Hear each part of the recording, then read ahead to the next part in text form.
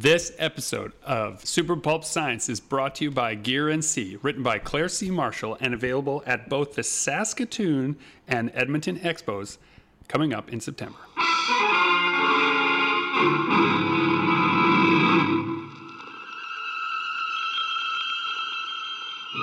Attention, citizens. It's time for Super Pulp Science.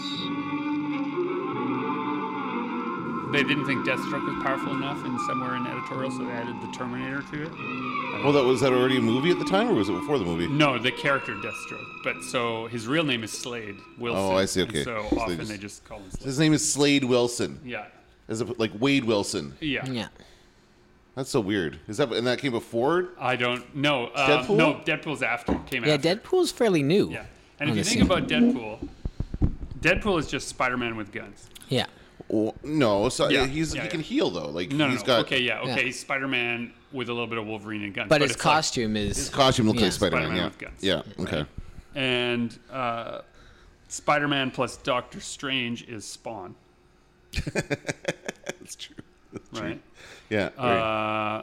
Spider-Man plus the Hulk is Venom. Yep. Basically. Mindless. With a little bit of the Joker tossed A in little there. bit That's of right. Joker. Yeah. And I guess Carnage would be more the Joker. Venom isn't too maniacal. I'm just thinking about visually. But that big mouth. those Yeah. all those spider villains are all derivative of Spider-Man. That's the whole point of it. Yeah, it's all driven. Well, and it's okay. So I guess we started. This is Super Pulp Science, where we're talking about how genre gets made. We're Talking about how much carrying on this genre conversation. You know, this is interesting actually, given that last week or whatever week that was, we were talking about how all the comic book companies stole from each other when they were making characters. So, And they do, but it's part of like recombining the tropes in a way that the existing audience says, "Oh, I see what you did there. I like those parts." So on the World War Weird graphic novel and role-playing game that I'm working on right now, it's all about remixing versions of characters you've already seen. But some of it is because those characters, there's 5 or 10 analogs of them that exist in the public domain. Like there was a lot of publishing competition, and the comic characters that are the most famous now are the ones that survived that pulp publishing cull. Oh, okay. So there were a lot of, and I'd have to go into my notes, but there were like 15 Superman analogs Okay. that were on the racks at the time. His was the most. You could argue that the character Superman was the most stating up front the premise of the character. He's a Superman. He Right. didn't have like a weird name, or like what was one I saw? Sparkman, for example, is a Superman analog from. You can look it up. Just type in, dear listener, Sparkman, public domain. You'll find some very strange art related to that guy. But there's lots of Superman analogs from the same period in comics. So it's like, you see this is hit. Let's make our own version of this. Right. Same thing with Coke. It's like when Coca-Cola came out, there was a bunch of versions of different types of colas. Right. But there's some strong evidence to suggest that Superman is following that trend. He's an analog of a bunch of other characters. Is he? Yeah. Oh, okay. So, there's nothing new under the sun. Everything is a remix of something. Yeah, it's a remix of Oh, something have you else. guys ever seen that Kirby? I don't remember his last name, but he does a TED Talk on Everything's a Remix. And he talks about how it starts with Bob Dylan and how Bob Dylan is ripping off other people's songs and basically kind of repurposing old folk songs and folk tunes. But he gives all these different examples. I'll link to it. I can't remember the name of the guy. And you don't always know deep down why you're doing a thing. Like I was, dear listener, just before the podcast started, I was doodling in my notebook here, as I am wont to do. And Dan looks over and he says, "Oh, that looks like the mutants from The Dark Knight Returns, the original Frank Miller." And he's 100% right, but that's not. Did not have that in my mind. Right. I was making like a superhero analog, kind of weird glasses guy. But if you are familiar with The Dark Knight Returns and the mutants and how those like punk rock dudes dressed, I basically didn't even realize. But is that going to change the way you look at that now? Totally. Now I Okay. have to Shoot. Sorry. I have to pivot away. Damn it! It looks good. It's a good drawing, and I don't think a lot of people would have that thought when they saw it, right? Not everybody. We were talking also about how. But I think this is a good topic, actually. Yeah. Okay. Hold on. I want to make a point. Okay, go ahead. Intent matters. Okay. So when you're saying like, oh, well, now that you know, will it change it? Well, now that I know that is probably where deep down the idea was in my psyche, it does make me change or pivot. If I had continued, Were you going to add some mohawks and more punk elements to whatever else would have happened if I hadn't been reminded of that? Might have all been me. But now I won't be able to shake the bits that are that derivative nature. So I'll have to pivot away from this in order to like have my own joy in making it. And I think that intent matters when you're making stuff. If someone said, when you're finished a piece, if someone says, oh, that reminds me of this, and you did not have that in mind at all, it might in fact be true, or it might even be close to some other thing. But if that's not where you started and that's not why you did it, some works of art are the answer to certain questions, right? So if you're trying to design, for example, a giant fighting robot, eventually there's going to be, and there's supposed to be a human pilot in it. There are only so many places to put that human pilot and so many ways for them to interface with that human pilot. And so you may make, you may come up with what you think is the most original mech design ever. And someone will look at that and say, oh, that reminds me of X anime from Japan. Well, I was going to say Robot Jox. Right, Robot Jox or whatever it is. Right? Del Toro had the mandate. He wanted to make, the Jaeger designs not look like Gundams and not look like Voltron and not look like...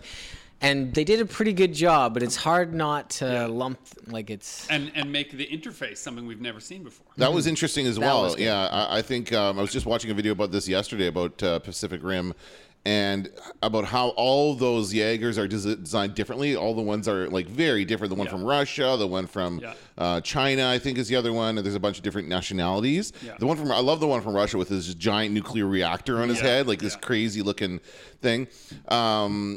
But yeah, going back to kind of what we were discussing at the beginning here, you're talking about the movie Brightburn, which is another analog of Superman. Right. And I was talking about The Boys, which is on Amazon right now, Amazon Prime. Work, What's that? And that's another analog of Superman, but that's more deliberate. So I think the intention there is to say, what if Superman was like this? I don't want to give anything away. I think everybody's getting a little worn out with the classic feel-good superhero movies, and we're all ready for a bit of change of pace. Well, what's funny about that is that the 80s, the pivot away from clear-cut heroes that happened in 80s comics to a more gritty, more like influenced by the world stage is now happening in the movie universes. You just get exhausted with the same thing over and over again, and you change the tune. So these comic books, like The Boys, when did that start being published? So I was running my own comic store then. Really? So I don't know that. Yeah, that's that'll be early 2000s somewhere. Okay. But they invented the internet for this.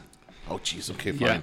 Fine, I'll Google it. It was, by the way, Kirby Ferguson is the name of the guy. Google that. Everything's a remix. Check that out on YouTube. It's a very good TED Talk. And he just has a good premise for, you're not stealing, you're taking something, you're remixing it, making it something new. That's what a remix is. Mm-hmm. So go ahead, I'll Google The Boys. And if you're thinking about, but what about copyright law? Let's say you're a really litigious person. Think of it like this.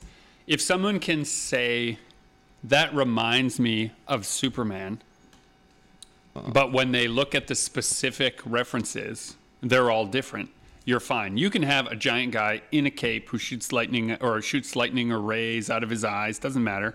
He can even have a big letter on his chest. But as long as he didn't come from Krypton, he's not the last son of Krypton. He wasn't raised by the Kents, right? It's your own version. You can make your own Batman. You can make your own Superman. You can make all these things. But the problem with derivative works is that it points people back to the source. Okay. Which isn't always a bad thing. No, it's not a bad thing. But what I'm saying is, if you're hoping to make your mark, making a derivative work is probably not the best move. But if you've already made a mark, or you're doing lots of different work, playing around with derivatives can be fun. Garth Ennis, Preacher is one of the most original comics probably in the last 100 years. As in ever. Right. Because comics have been around for not much more than 100 years. So you can say Garth Ennis already did his original work. So if he wants to make a derivative work in The Boys of like, oh, what if everyone was tired of superheroes and it turned out superheroes behave just like rock stars do behind closed doors? They're dicks. He's right? good at making you go, like, making a scrunched up face and going, oh, God. Yeah. As that happens to that person. Exactly. So this is just the Wikipedia on The Boys. Ennis has said that The Boys would out Preacher, presumably referring to the extreme violence and sexuality that were that series' hallmark, which is, it's pretty accurate. Yeah. It started in October of 2006. 2006. But So- Preacher the show or Preacher the comic book? Because Preacher the comic, I think, was a lot more terrible than Oh, what they yeah, did in no, the show. I they was, couldn't do that on TV. There was a character, Star. All the things that happened to Star, I don't think they can do on TV. Although now I haven't caught up with the most recent season. There's too much to watch. there is. Have faith and never give up hope. We were talking on another episode about, with Nicholas Burns, about how much entertainment there is now. Do you guys ever get the fatigue of how can I possibly watch all of this? It almost feels like a job to consume this much pop culture media. Where do you draw the line and how do you make that distinction? I do feel that way, and I also feel like almost anxiety when it comes to choosing something new to watch. Because like I finished The Boys the other day, and now I'm like, okay, now what? And there's a million things to choose from as far as different series. But also at the same time, I want to rewatch The Expanse because that new season is coming out in a couple months. So I'm like, oh, I want to watch that. I want to watch. I want to rewatch It because the sequel to It is coming out soon. So I could not decide last night. I'm sitting there like looking. Literally, I've got the Netflix scroll thing happening where you just can't decide. Is there? Go ahead. Do you guys also feel like I don't have normal TV? I haven't had it since I don't think I've ever in my entire life had normal TV. Yeah, me neither. Actually, I do. I have Netflix and Amazon Prime, and that. But we both me... grew up out of regular TV. We didn't have. I didn't have cable growing up. I couldn't have cable. So anytime growing up. we stay at a hotel and we throw on the TV and there's actual commercials, it hurts my brain that I have to put up with this. But I just have Netflix and Amazon Prime, and I find it's such an expanse, like a gap between the quality. Like when I usually, if I'm interested in something but I'm really not sure, I'll look it up, and it's either like a 2 out of 10 or like a 9 out of 10. There doesn't seem to be much in between. It's all garbage or amazing. Where's the mid ground? Isn't that in Is it just me, or does Netflix and Prime seem to have there's not a whole lot of middle ground?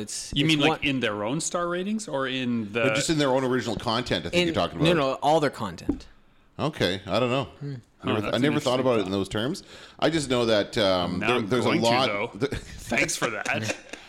There's a lot to choose from, and they're almost like these studios are stumbling over each other to put out this new content. So you sign up for their subscription service. I also have Crave TV, which is and the only reason I have it is because it also includes HBO, which is HBO is releasing the Watchmen series soon. I know you have mixed feelings about that. Oh man, this is all coming together. And I ran into James Gillespie today at the college getting coffee. And I said, how excited are you for The Dark Crystal? And he's like, very excited. And that's something, again, that's a reboot of a series or reimagining of a film. Yeah, it's pure hypocrisy, dear listener, that I am upset that they're remaking The Watchmen, but I'm thrilled that they're remaking The Dark Crystal. Tell us about why is that, though? Why are you feeling that way? I feel like, and now this is just my feeling, but my sense of what I know about the Jim Henson Company is that the people employed by the Jim Henson Company and the thrust of the company in general is more focused on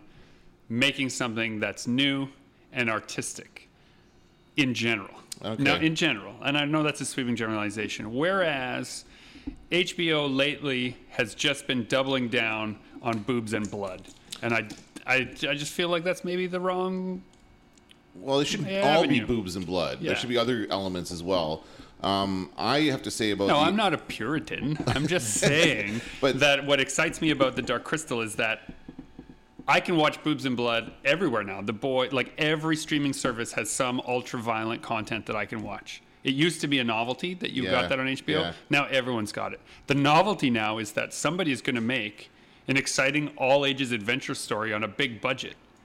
What? I think part of the reason that I'm excited for The Dark Crystal is because the original film was not very successful.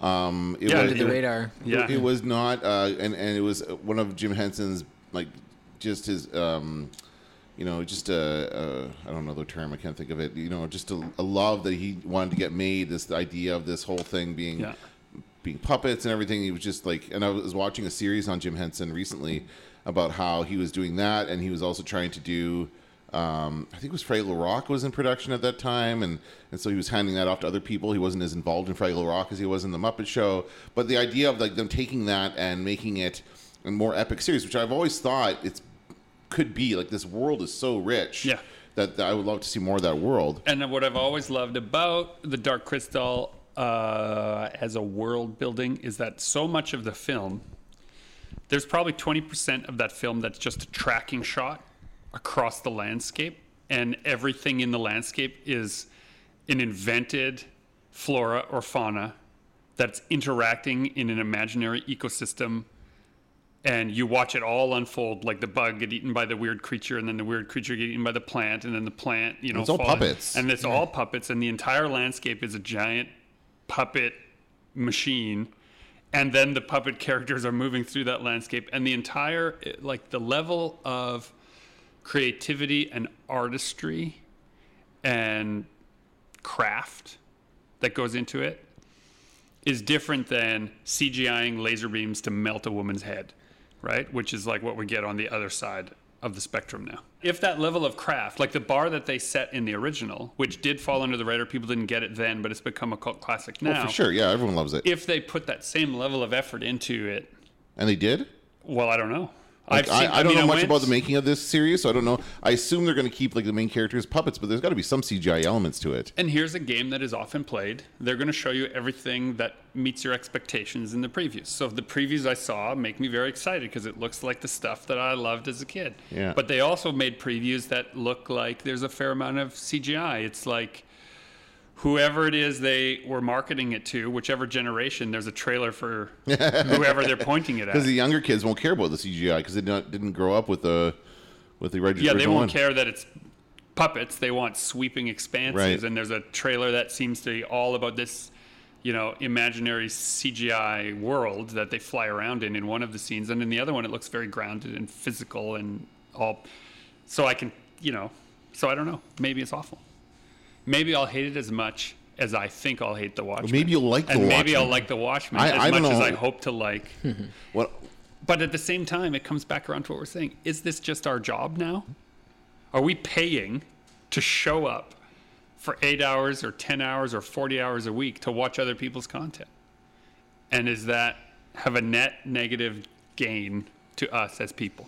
I don't think so. Although Nick was talking about spending our lives, in our basements watching this stuff and how that's not a good thing, and we are kind of doing that. Yeah, like instead of engaging in the political process, do we watch shows that are politically motivated or politically charged instead? Right. Yeah, probably. Like we would rather watch, as a society, I think we'd rather watch a comedian do a faux news show about politics than engage in politics at all. I do both. What can't you do both? Well, you can, but okay. You're a rarity. I don't know. That's why we like you, Dan. Right? You're a high-functioning nerd. Our galaxy is split into two warring factions, our own and the one ruled by the evil Count. So when it comes to new ideas for you guys, when you're thinking of, you've got your sketchbook here and this character, you just draw it out and see where it goes and don't worry about where it came from? I actively acknowledge and think about how I'm harvesting good ideas from other creators. Okay. So usually when I'm starting out a piece, I'll come up with a bit of a thumbnail, but then I'll go kind of, wandering through the internet and like, oh my God, the background on this is great. The color scheme is great on this. Like, I love how they did the pose on this one. And I'll grab like little bits from all over the place. And like, I'm, a collage artist when it starts out. And then eventually what I kind of grab from other people and what ends up being the final product is very different, but the source is always like me finding what other people are doing great and trying to Right. duplicate it. Interesting. Have you ever like put that out there? Like put your kind of inspiration for that stuff out there? As far as Not really, no. interesting to see that. Yeah, and I wonder, Like the mood board is Yeah, just yeah, yeah. what we call it. Yeah, Yeah. you know, and everyone we know who works as a professional illustrator, even non-professionals who are just like getting into it, they all have those hidden layers in Photoshop. They all have the stuff that gave them the push. And I think people tend not to share it because they fear that the uninitiated audience will assume you're just copying Yeah. rather than standing on the shoulders of those giants. You know, Everybody like- wants you to be a Puritan and like Yeah. go from scratch and work in a vacuum. Yeah, you know, and that's- it's funny because people will say, you know, if I'm at a show and someone's like, "Oh, can you sketch me that character?" and I'll do a rough sketch of that character. A Spider-Man? And, you know, of whoever. Okay. Right. Of, you know, let's say it's something out of a book I've done or whatever. That's what I'm saying. Is And it they'll your character say- you created, or is it a character that It can be either, Okay. but you know, sometimes the question comes up is like, how come this version and this version in the book don't look exactly the same? Don't you draw it all the time that way? And I'll have to say, well, I use computer. Make one art, please, right? Is what they think when you say, as soon as you say computer. But it's like, because I am able to use Photoshop to say, oh, that chin is not exactly the same as I did it last time, adjust. Right? Okay. The Control Z element of art when you're working digitally means that if I'm asked to draw something perfectly the same in two instances with my hand, there's probably a 20% difference every time. But on the computer, I can change that 20% difference in 10 seconds. Or even just using a light table and tracing over your own drawings over and over and over again. You know, which, sorry guys, dear listener, if you think that all comics are made from scratch like that, they are not. They were at one time, right? Were they at one time? No. Like, The for more- example, Archie, Yeah. they have like portfolios with like thousands and thousands of pages of every single pose and element of Archie broken down into sizes and angles and stuff. Nobody's drawing Archie from scratch. In Well, a they're lot all of those. working. Okay, so in They're that all working instance, from what- like a. they're talking about character models. You have to stay on sheet. Okay, right? And okay. Marvel for a while in the house style had sheets, and so did DC, that you had to match the models that they provided. A little different as the style goes on, but what we're talking about is the fact that, you know, if you look at Akira, say, Otomo's like masterwork, what you can guarantee is he had assistants working on those backgrounds. Oh, okay, I get it. Yeah, Right? because that takes a long time. That's the grind work, right? Right? That's, yeah. If you look at any of the comics built in the analog system, so many of those backgrounds, so many of the fills, someone would bring on assistants. They would be completely uncredited. And someone actually showed me a list of people who should have been credited on what comics. One time I should dig that up, just to shatter all of your dreams that everything is always perfect and connected. But the point I'm making is that sometimes you would bring on an assistant who was really good at drawing trees. Hey, Dan, I hate drawing trees. You're fast at drawing trees. You draw all the trees in this comic for me, and I'll draw all the cars in your book. And they Oh, would yeah. swap That's constantly, fair. I hate drawing cars. right? But then you wouldn't credit that No, person no, that's true. That's because true. then you can't be paid. They have to split that pay Okay. with your assistant. So there was a, you know, I was at UCLA and I did this talk on making comics and did all this stuff. And Howard Chaykin was one of the guests there too. And he's a inflammatory figure in comics. I'll just leave it there. But when we were talking process together, he was so transparent about his use of assistants that it was shocking. Like the crowd was shocked when he was like, "Oh, on that work, yeah, my assistant did this, and I had someone else assemble this in 3D program, and then this, and then this, and then this, and then I assembled it all and did the draw over, and that's why my name is the biggest." Right? And a lot of people who don't understand commercial illustration, you could tell they were angry Uh-oh. and hurt by the idea that the presentation of everything as being under this one name is how it is. But any movie you ever saw where someone wrote, directed, and starred in it, no. Well, not only that, but in a movie, like there's set design, there's people wardrobe, there are people all doing different parts of that job, but they all get credit. Oh, What's his name from The Office? We've talked about Jim. John Krasinski. Yeah, what's the movie where everyone had to be quiet? Oh, The Quiet Place. Quiet Place. It was a place where they went and they had to be quiet.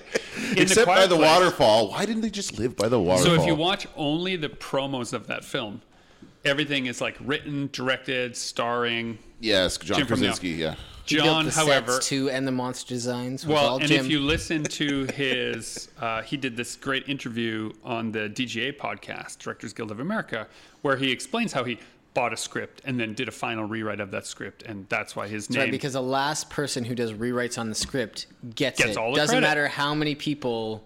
Right? Came up I with did that a bunch script. of scripts for a true crime television series. My name will never appear on but any you got database. paid to do it, right? Sure. But what I'm talking about is the public perception is, oh, that person is responsible and is the genius behind that. When sometimes they're the one that stepped in front of all the hard work that everyone else did and gave credit. Now, the reason that is that way is the union rules of the Writers Guild. Okay.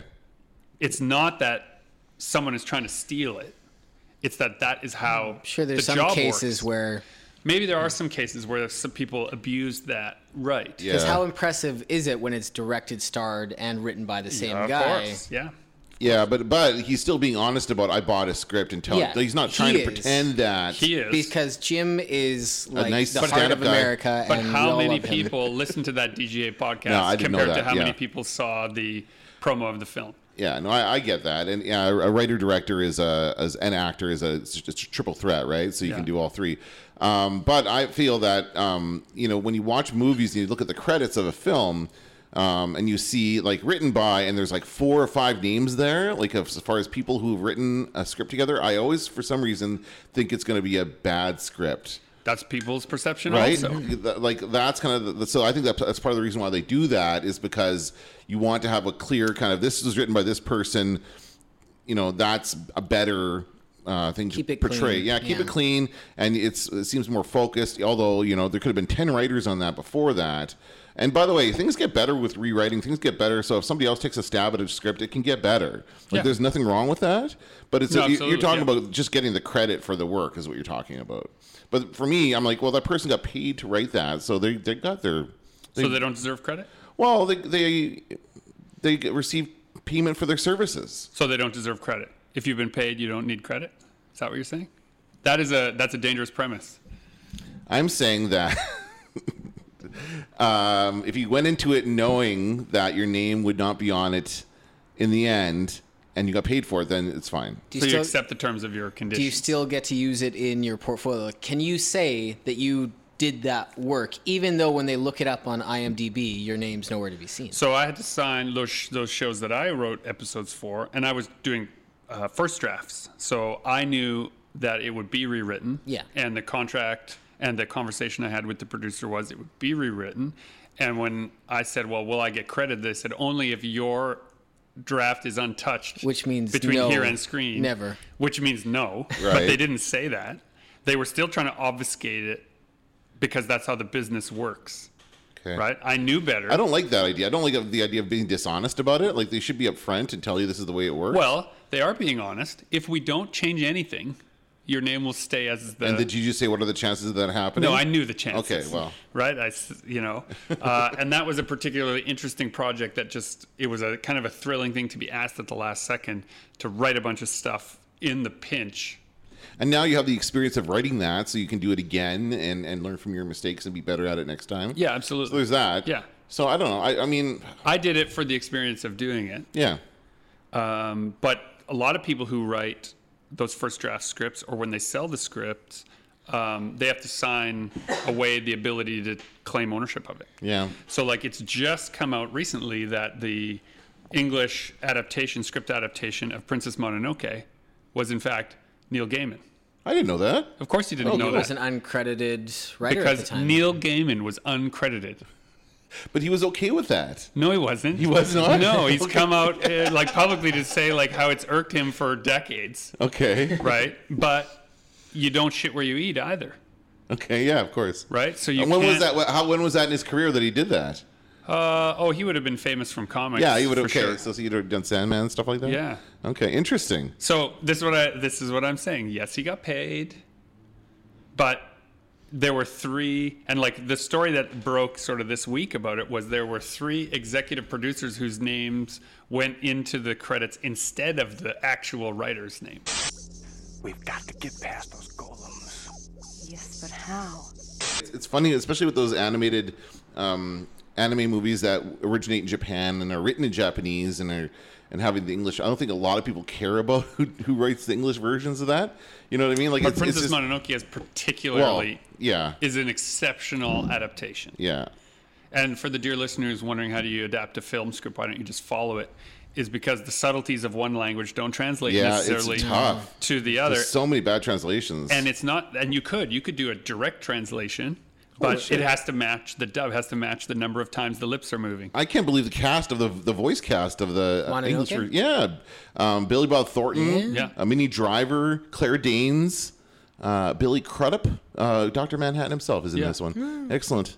Yeah, it's a great. It's Keith David, oh my God. If you have not, He's so good, though. Keith Yeah. David's got an amazing voice. Gillian Anderson? Studio Ghibli. Yeah, Gillian Anderson's amazing. And Studio Ghibli's masterwork, I think, is Princess Mononoke. Yeah, it's very good. But again, when I watched it, I didn't know any of this.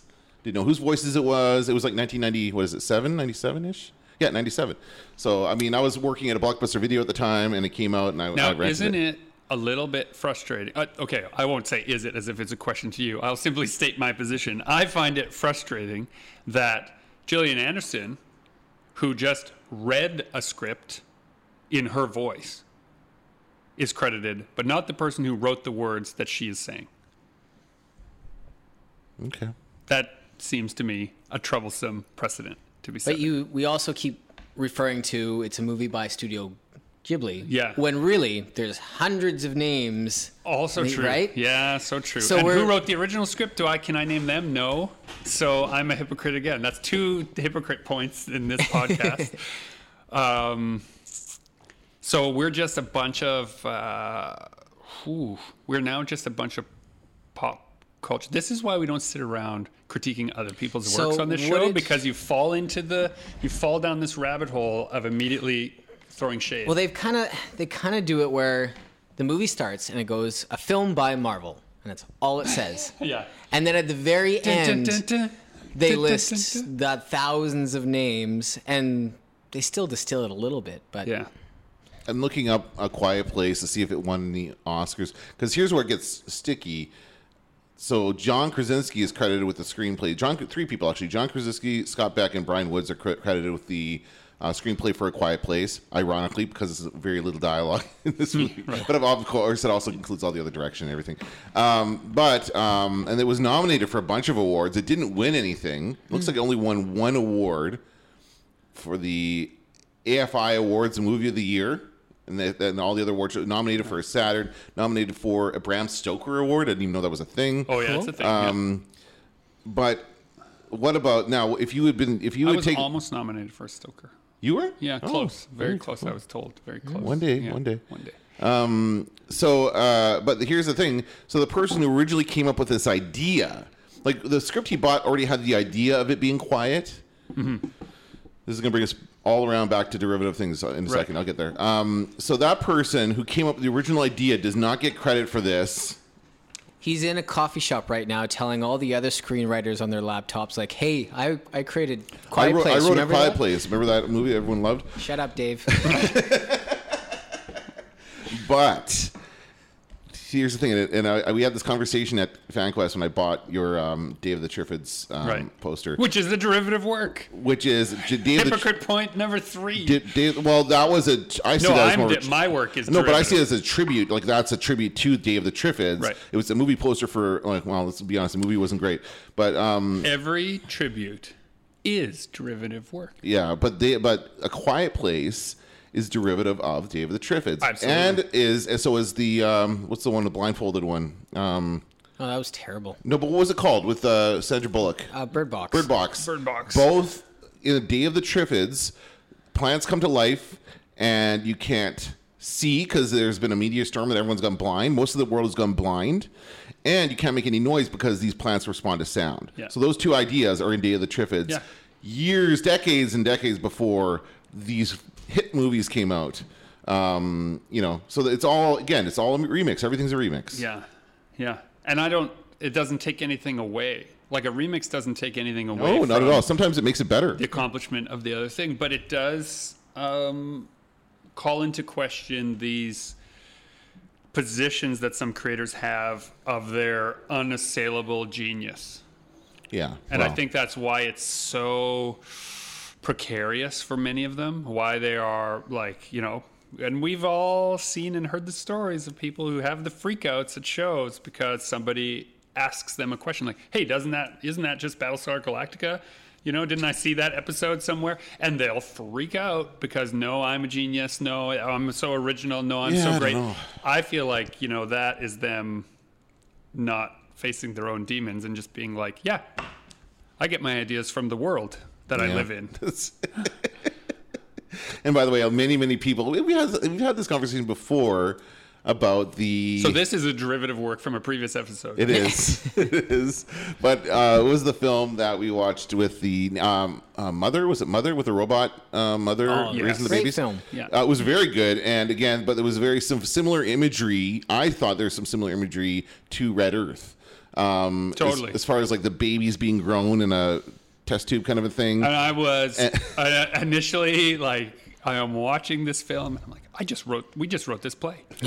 And here it is. Exactly the same. Right. But And then there as are soon elements. as it pivots away, it's like, oh, but you see what you're looking for. Yes. So if you have just seen Red Earth, you only see the things that line up in there. But if you had never seen it, you wouldn't see the comparison. Like if you saw, like someone who saw Mother today, who had seen Red Earth months ago, probably would not make those same immediate comparisons, right? You would see whatever you're into. But Mother is actually just a remix of the Garden of Eden story. It's a derivative work from the Bible. From the Bible, there you go, which is the original story, right? Everyone's original Also, story. dear listener, do yourself a favor. The Bible is a derivative work. Don't get me started on this. Take a second and search time lapse of the Mother costume suit up. Oh, it's so There's a guy in that suit. No, I know. It looks so good. The costume is amazing. We saw the prop. It was in, maybe you didn't go see it. It was in San Diego. I'm pretty sure that's where, it was there. The Weta Workshop booth was there, and they had the original props and a bunch of the stages of completion all in this like installation you can see. It's a great example of how practical effects are much better than CGI in many cases, because that was a practical effect, that robot. But in some shots where you see more robots, larger, you could tell that it was a CGI, right? And it was fairly obvious. Yeah. When you see them two side by side, it's fairly obvious it was Brings CGI. us back to the Jim Henson Workshop. Yeah, there you practical go. effects are more magical. There you go. Even though you know they're fake. What was the name of what was the Netflix movie that that Lyndon was upset about because it was very similar to his comic? Titan. Titan, was that it? Where they made super. No. The premise is similar, but not the delivery. And No. it's the singer, not the song, right? Yeah. Like, okay, well, let's. I'm going to challenge you to tell me a new origin story for Superman. Where can Superman land that makes him a different person? We've talked about this. He lands in Gotham City. And Yeah, is no, raised by- not one that's already happened. Let's immediately make a derivative work. The Wild West. The like Wild West Superman. Oh, that'd be so cool. Right? way back in the day. Yeah. So that would, and your mind is immediately filling in all the gaps of the tropes of the Wild West. What that about you know. Spider-Man before tall buildings? That'd be boring. Well, they made that joke in Homecoming, right? Yeah. He's like trying to cross a golf course. He's like, this sucks. He's got to run across the golf course. Yeah, just sprinting. So, okay, so what if Spider-Man was raised by the Kents? Yeah. Yeah. Right? What if it's a spider? What if it's aliens from a spider world that their spider ship lands on the farm and he Well, I grows think- up with spider powers? I think the point we need to make is if and the S somebody on his chest comes stands in, for spider. Dan comes in with this spider alien script and hands me one and hands you one, and we go to work for the next 5 to 8 months. Yes. And we end up with 2 books. Nobody's going to confuse those books. Yeah, Because they're going to be We've said this before, completely yes. different. Yes. And the book that I'm doing for a company I'm still not allowed to name, I actually checked last week if I'm allowed to talk about the development, but my NDA currently prohibits me from discussing where Arena City is placed. But Arena City, I can talk about the book itself, is a derivative work. It's everything I love about 80s action movies. It's everything I love about the wushu, like the high-flying kung fu films. Oh, yeah. And everything that I love about cyberpunk dystopias all rolled into one story. It's just every bit of that imagery that I have ever wanted to illustrate, I'm putting into that story and then trying to figure out the story that makes that possible. That's excellent. I think it's a great way to go at it. But it's derivative. Well, who cares? Who cares? It's a good story. And I think all of these things we've talked about are good stories. And even when I think about the idea of Superman in the Wild West, I'm like, that is a great idea for a story. That, you know, and if the point of it is, as Batman I hope, in the Wild West would be better. It would be better, yes. Yeah. There's a Ninja Batman. Have you seen that? It's on Netflix. Yes. It's like an anime looking thing. I haven't seen it. Yeah, it's on Netflix. It's good. If the goal is to tell a good story, then it's okay to be derivative. It's okay to borrow from other things to make something new, as long as you're not directly copying it, right? Yes. Or as long as your intent is not to confuse people into thinking that it's something else. Like we talked about the Steam Trek, Like Atlantic Yeah. Rim, right? Like yeah, well, Pacific Rim comes out. yeah, that's someone trying to take advantage of a popular, or the Transmorphers, Yes. which is like, you know, And it's a degree, not a category. Like I'm looking across the studio here at this big Papa Bear canvas that I did. Is a giant bear man holding a blunderbuss Yeah. with a red vampire skull. skull Oh, it's a on vampire his, skull, yeah. right? And the idea is like everyone recognizes and it's just a big bear man with a gun until I put the words Papa Bear on it. And now every time you ever heard the story of Goldilocks and the Three Bears comes to mind. And then you transpose that across this and ask yourself, like, what the heck happened to this Papa Bear? Which is the point. But it's a derivative word, that's okay. right? Sounds like a dirty word. Derivative. Yeah, when You're when so most people bring that up, derivative. aren't they trying to, like, it's a knock against negative, what, yes. It's like absolutely. the way we use ignorance now, right? Ignorance just means not knowing, but we use it as if, like, you should have known better. Yeah, no, people can be ignorant and through no fault of their own, right? Yeah. They can be ignorant because they were not taught. And so taught you can something. make derivative works out of ignorance, and you're not trying to rip off some other thing. Like this sketch I was doing here is a derivative work out of ignorance of my own Right. backstory. The Count has created a weapon so vast, so huge, that it would take a whole planet to conceal it. I did a series about a year ago called 3029 where it was Oh yeah, and then robots everyone in else. suits, Yeah. and everybody's like, "Oh, this is just like that short-run comic book series." Dog Complex or something? What was it called? Oh, But anyway, everyone yeah. online was like, "Oh, are you ripping off this guy's idea?" And Justin had just been working away in the studio on his own little thing. No idea, right? It was a idea. very like Yeah. it wasn't a big run. It was a very Yeah. short little graphic novel that only had like one issue Yeah. kind of thing, but like it was spot on, like the same kind of concept. This is not a problem that's isolated to comics either or films. There was recently the story about I believe it was Katy Perry, and someone sued her because her song sounded like their song, and they apparently won, which is not great. There's a algorithm. I watched a documentary about this, so I'm speaking again out of ignorance, not out of. Well, you watch a documentary, right? which is more than I've seen. That there's an actual note for note like percentage where if your song matches a certain number of They notes, have a formula. They have a like, formula because it comes up so often. Yeah, because again, people just kind of take the same. They all have a similar training in music. They learn the same way at the beginning, and you come up with similar riffs and similar. And not only that, but the human emotional spectrum responds to certain sound cues. Yeah. So Yeah. if you're trying to elicit this is what I'm saying. Certain works of art are the answer to a question. It's just like an equation, right? Brightburn is a good example of that. We were talking about the horror movie equation. People who watch horror movies, a lot of people who are into horror movies want the kill. So the equation is, if we want people to respond the way they do to other horror movies, we're going to do a close-up on this piece of glass in this woman's eye while she tries to pull it out. Sorry that you had to imagine that. Right? Look at your face. Yeah. Yeah. It's horrible. And the tugging of that glass on her is this eye in the and the movie? surface tension of her eye jiggling as she's trying to get the glass out, right? I'm describing it to you now, and it's horrible. But that scene's also pretty much in the trailer, so it wasn't a spoiler. right, yeah.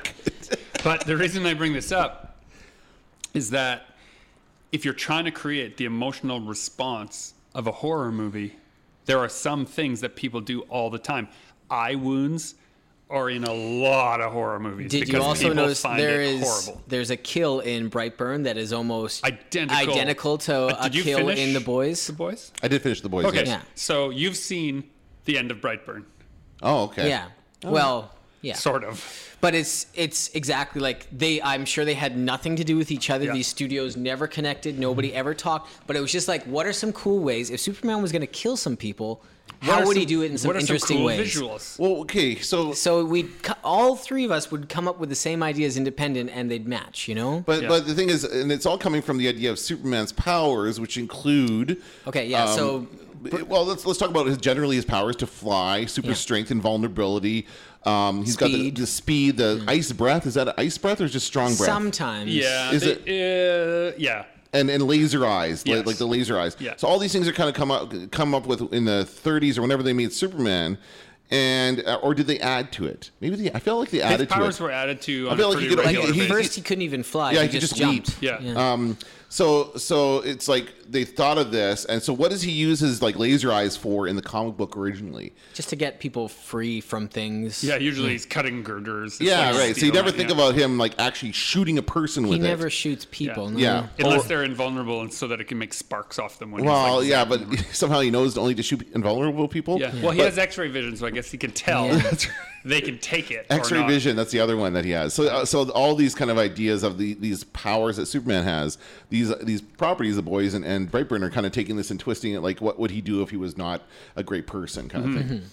Like, Brightburn is basically the idea of if the child was a sociopath, Yeah. but he had Superman's powers. No consequences, Yeah. literally. Like, you're Superman, there are no But, consequences. but we talked about this off air before, and you guys said this film has nothing to do with Warner Brothers, No. nothing to do with any of the studios that own Superman, the rights to Superman. So wouldn't you be upset if you were? Now I know we were talking about derivative works being okay, but if you were the studio, wouldn't you be upset about this film being out there? So there think is so. this other argument that derivative works point back to the Right. source. Okay. Yeah. Yeah. So as long as it is not going to be confused with the original work, you have a copyright claim. For example, Mark Miller did this. So Mark Miller did a comic book called Nemesis. And when he originally marketed it, he marketed it in the following way. What if Batman was the Joker? Oh, okay. It was an Image comic called Nemesis with a guy in a Batman suit, except there was no ears and it was white. Okay. So, but it was exactly Batman's suit. Okay. Right? And he had this big evil grin on it. And he had like smeared his face in blood or something. So he had like the red lips. And that was the original ads for it. He got a cease and desist immediately from DC. Like, do not compare your comic directly to our comics to Well, market your comic. You can't do that in the marketing materials. You can do it to pitch it to somebody. But he had just done it online. But the way that comics media, he and Mark Miller understands comic media, it went everywhere. Right. And then the story of him being told, don't do this, went everywhere. And it was a derivative work. But DC also had a character named Nemesis. Oh, okay. And so it had to be retitled Mark Miller's Nemesis so that it wouldn't be confused or conflated with an existing comic book character, Nemesis. Now, why you can do that with a character like Nemesis is the name of a Greek god. It's a public domain word. Right. Yes, exactly. Right? Yeah. Just like the word cat or dog. You can have a superhero named the cat or the dog or the squirrel or the whatever. Oh, the squirrel. Because I want to see that those comic book. Squirrel Girl can be Squirrel Girl, trademarked, yes. but the squirrel She Yeah, beat what's up the- Thanos one time. run time. So there's this whole idea of that it does point back, but you can't make the claim that it's like that in your marketing. Yeah, that's fair. I think that's a fair thing to do, right? Yeah, it's fair, but it's complicated. It's all good. And again, just make good stories. Just create good stories. Who cares where they come from? Who cares where they come from? Yeah. I think that's like hurtful. once I became okay with that, like starting out, like coming from more of a like traditional fine arts background, I felt like I had the restrictor plates on, right? Like you can't take any ideas from anywhere else. Like it all has to be original. And if it's not 100% original, like don't do it. And so I feel like I probably like it stunted my development because I tried actively to like just do my own thing, Right, and whereas not some fine arts educations are about copying the old masters. trying right? to duplicate. Yeah, Right? can you paint like Cézanne? Can you paint like Monet? See Can how you- he did this? Yeah. Like, let's learn to do that trick. Yeah. And other Yeah. people are like, no, that's cheating. That's tracing. That's Tracing. What a tracer. Yeah, you're just a tracer. yeah, just a tracer. Tracing artwork. Yeah, wow. I think we're good. How did we? This was a good conversation. Yeah, it was. This is That what this started podcast as the is all preamble. Dear listener, what we normally do is we talk a little bit to get warmed up on the mics, just to make sure that the levels are okay, and then we start our episode. But the warm-up conversation became the whole conversation, and this has been Super Pulp Science, where we talked about how genre got made. I am encouraging you to write your own stories, derivative or otherwise, join the fight and make comments.